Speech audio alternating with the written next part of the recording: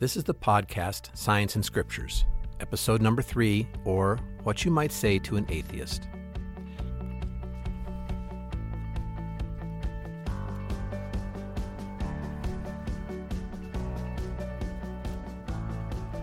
Hello, everyone.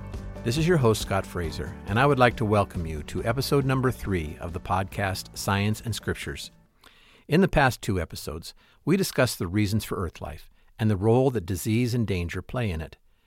Along with everything else it has done, COVID-19 has caused people to realize that they have to be more diligent about caring for their health for fear of getting sick and even dying.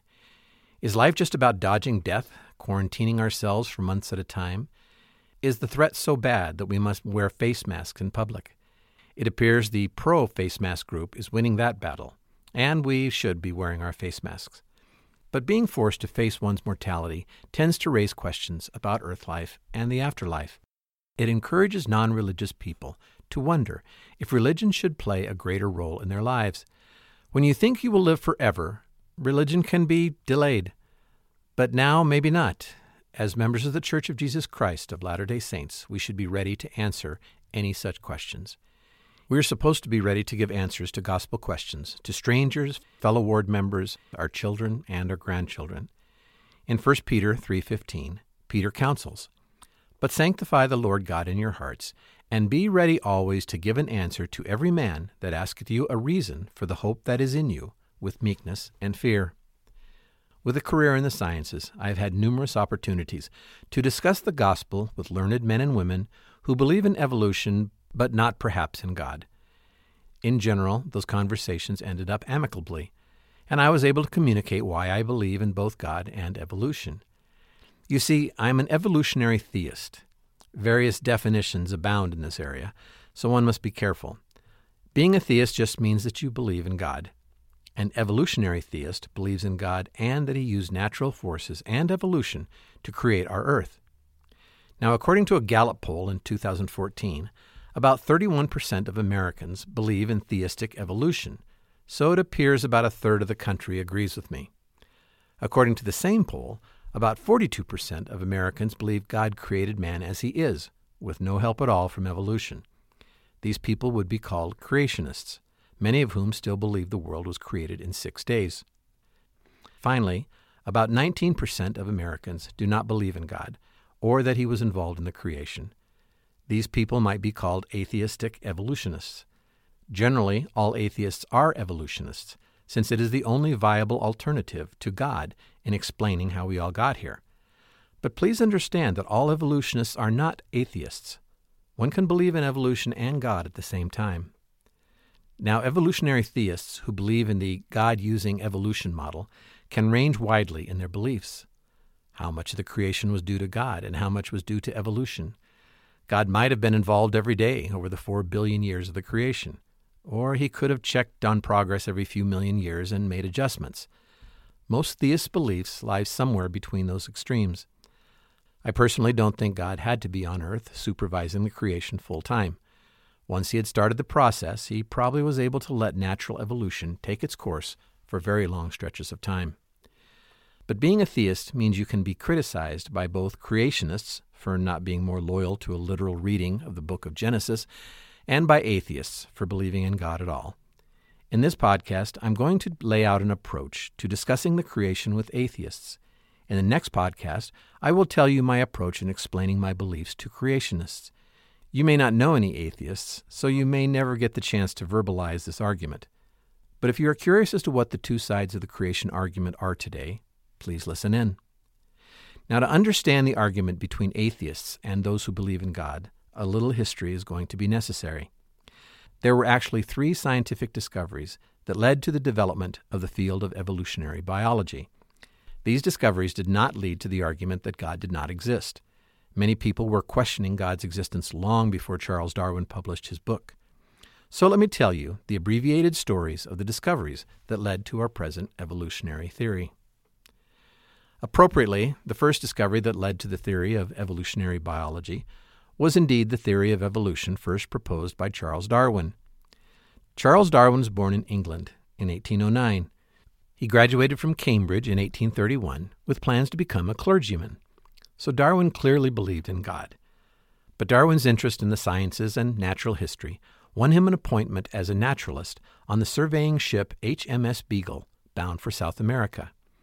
During stops made in the Galapagos Islands, Darwin noted that birds had different beaks, best suited to consume the seeds and other foods available specifically for the island on which they lived. From this and other examples, Darwin gradually built his case for evolution. Darwin knew his theories would be contested, and that they would be used to dismiss God as the creator. It is believed Darwin even delayed publication because of his fears. In November 1859, Darwin finally published his theories in his famous book On the Origin of Species by Means of Natural Selection. His first edition sold out immediately, and evolution made headlines. As Darwin had feared, members of the social elite, scientists, and celebrities worldwide hailed the book as the discovery of the century and that it removed the need for God in the creation of our world. Discovery number 2 was just a better understanding of the workings of DNA, or how species could evolve. Through the 1800s, very little was understood as to exactly how evolution might occur biologically. What was the biological mechanism that promoted evolution? The idea of natural selection was understood and accepted. Obviously, the strong of a species survive and go on to reproduce. Advantages in the survival and reproduction within a species will be incorporated into successive generations, which changes the species forever. But the biological mechanisms of how traits were passed on was not understood. In 1953, James Watson and Francis Crick determined that DNA, the blueprint of our bodies, was constructed as a double helix. This discovery eventually enabled scientists to determine exactly how DNA was constructed from parental DNA and how traits could be passed on to children. In their studies, these early geneticists came to realize that a species could be changed by errors in DNA transcription. Many genetic flaws are fatal, some have no effect, and a few are advantageous. In any case, accidental or not, changes in DNA can be additive, allowing one species to create a new species. However, without a creator or a director of such events, it was understood that evolution by random genetic flaws would be a chaotic, stumbling process. In the movie Jurassic Park, the actor Jeff Goldblum declares, "Life finds a way to evolve."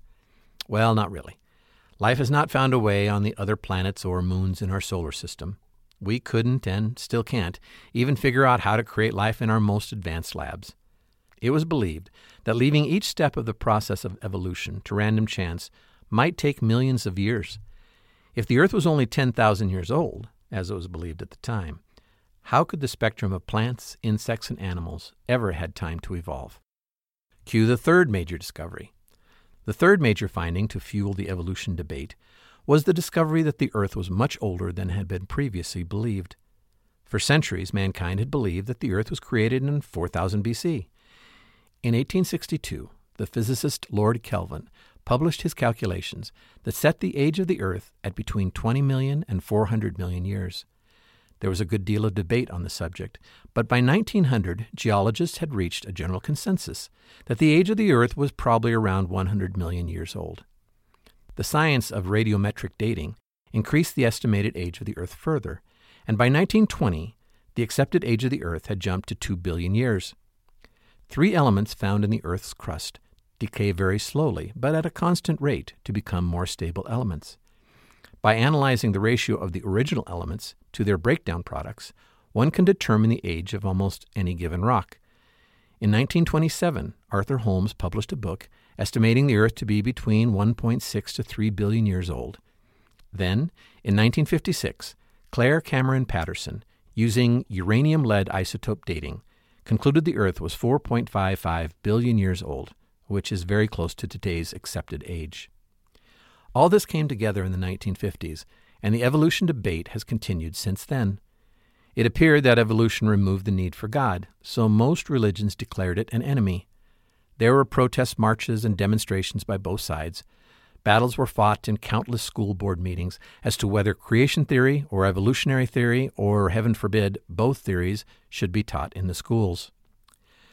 But then, in the past 20 to 30 years, we have heard very little about the Genesis versus evolution debate. What used to be the hottest topic of debate has dwindled, and now there are a few articles in magazines and even fewer in newspapers. From the poll I mentioned, it appears that 42% of Americans believed God created man with no help from evolution. Despite that fact, evolution is accepted by the global biology community, and schools routinely teach evolutionary theory in their biology classes. And yes, Brigham Young University has an evolutionary biology program and teaches evolution. As will be discussed in the next podcast, the evidence for evolution is overwhelming. But what do you say to an evolutionist friend who may be trying to overwhelm you with that evidence? I suggest you agree with him or her. Evolution was indeed used to create the wide variety of life that we have on our planet. That question is not really under debate anymore. The debatable question is, was evolution guided by a creator, or was it random and under no guidance? I'm going to make the case for God as the great director, both because I am a theist and the data is overwhelming. Let me start with a metaphor to help illustrate this question. If a man builds a house, who should get the credit for the new building? The man or his tools? After all, unless the man can cut construction lumber with his teeth and pound nails with his skull, his tools are absolutely essential for the work. The man had to use tools and construction materials to translate the house design that he had in his head to the actual house itself. Now, if I examine the house, I can tell you what tools were used. By looking at the cuts in the lumber, I can tell you if the man used a radial saw, a handsaw, or an axe.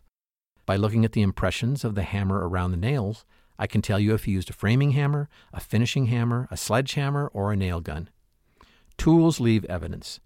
But by looking at the house, I can tell you very little about the man who wielded the tools. I can tell you if I like his taste in houses, and if he attends to the small details of building a home, but that is about all.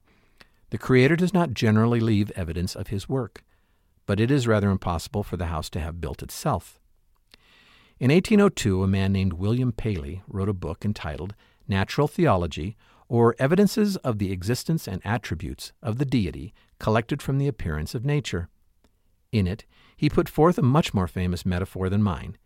He proposed that if he chanced upon a stone during a walk in the wilderness, he might conclude it had lain there forever.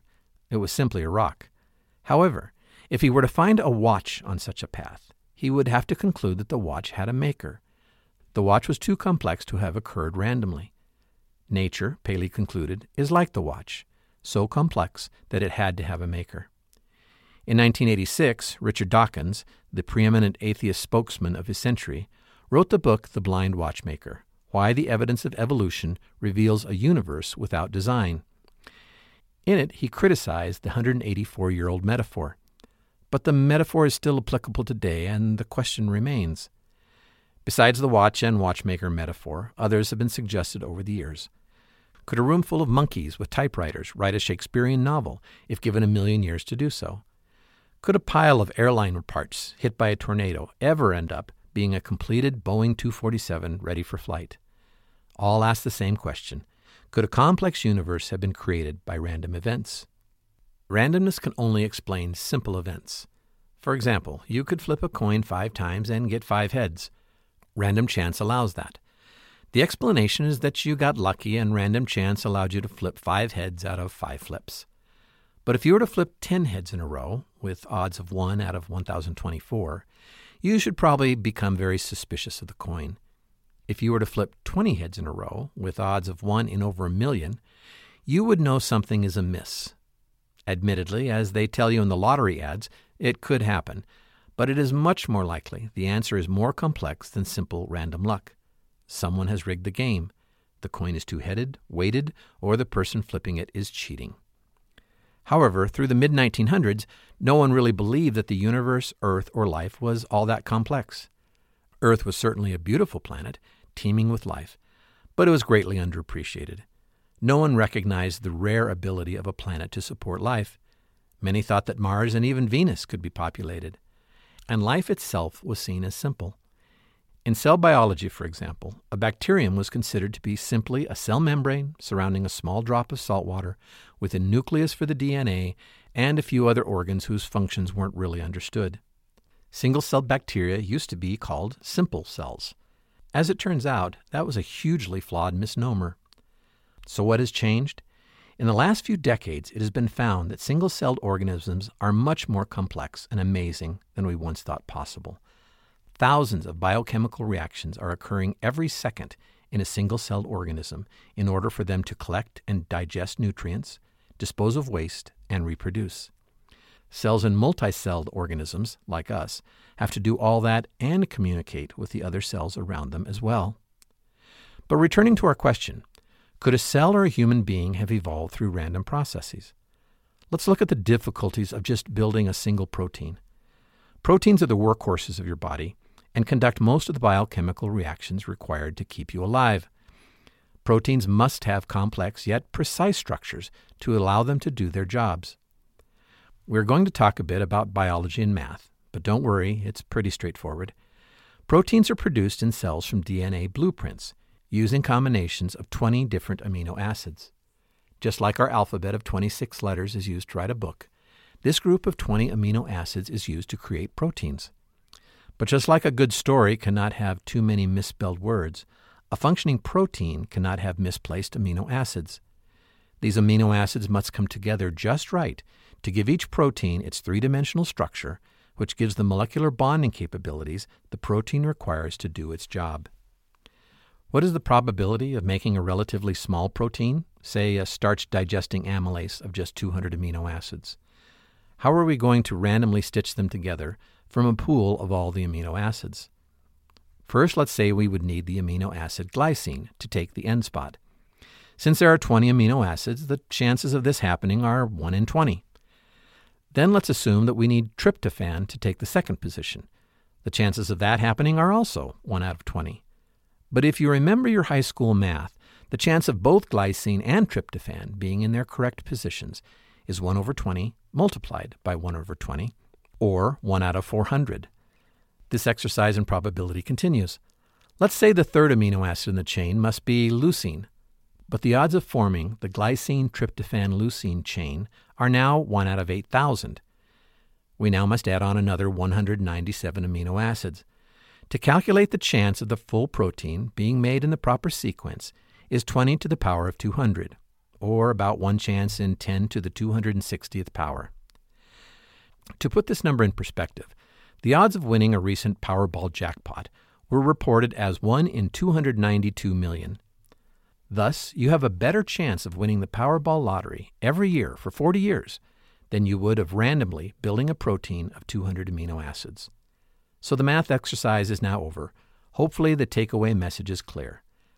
The molecular biology of your DNA is even more mind-numbingly complex.